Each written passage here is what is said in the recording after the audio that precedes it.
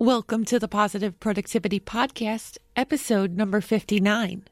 Welcome to Positive Productivity Podcast, where we empower our audience to achieve and appreciate personal and professional success, especially in the face of adversity.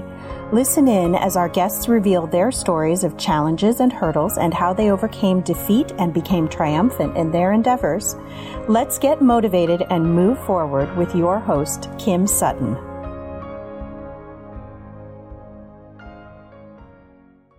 Today's going to be a little bit different from most of my other solo episodes.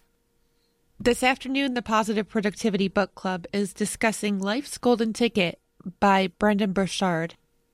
And all I'm going to do in today's episode is read you a passage that I want each and every one of you to reflect upon and think about how you can use it in your everyday life.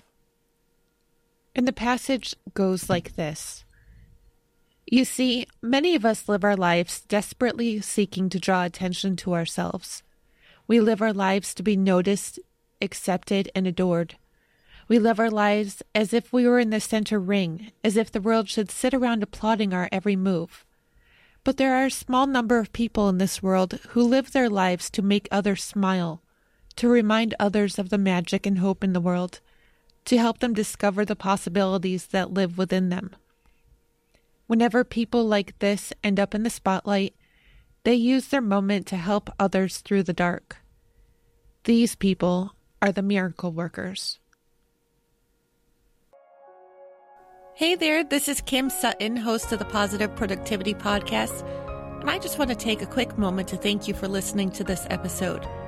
If you enjoyed it and were inspired, I would love to hear your feedback.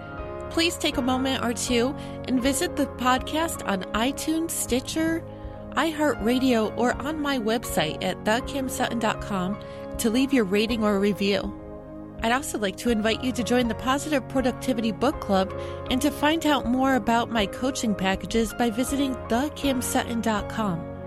Until the next episode, I hope you have a positive and productive day.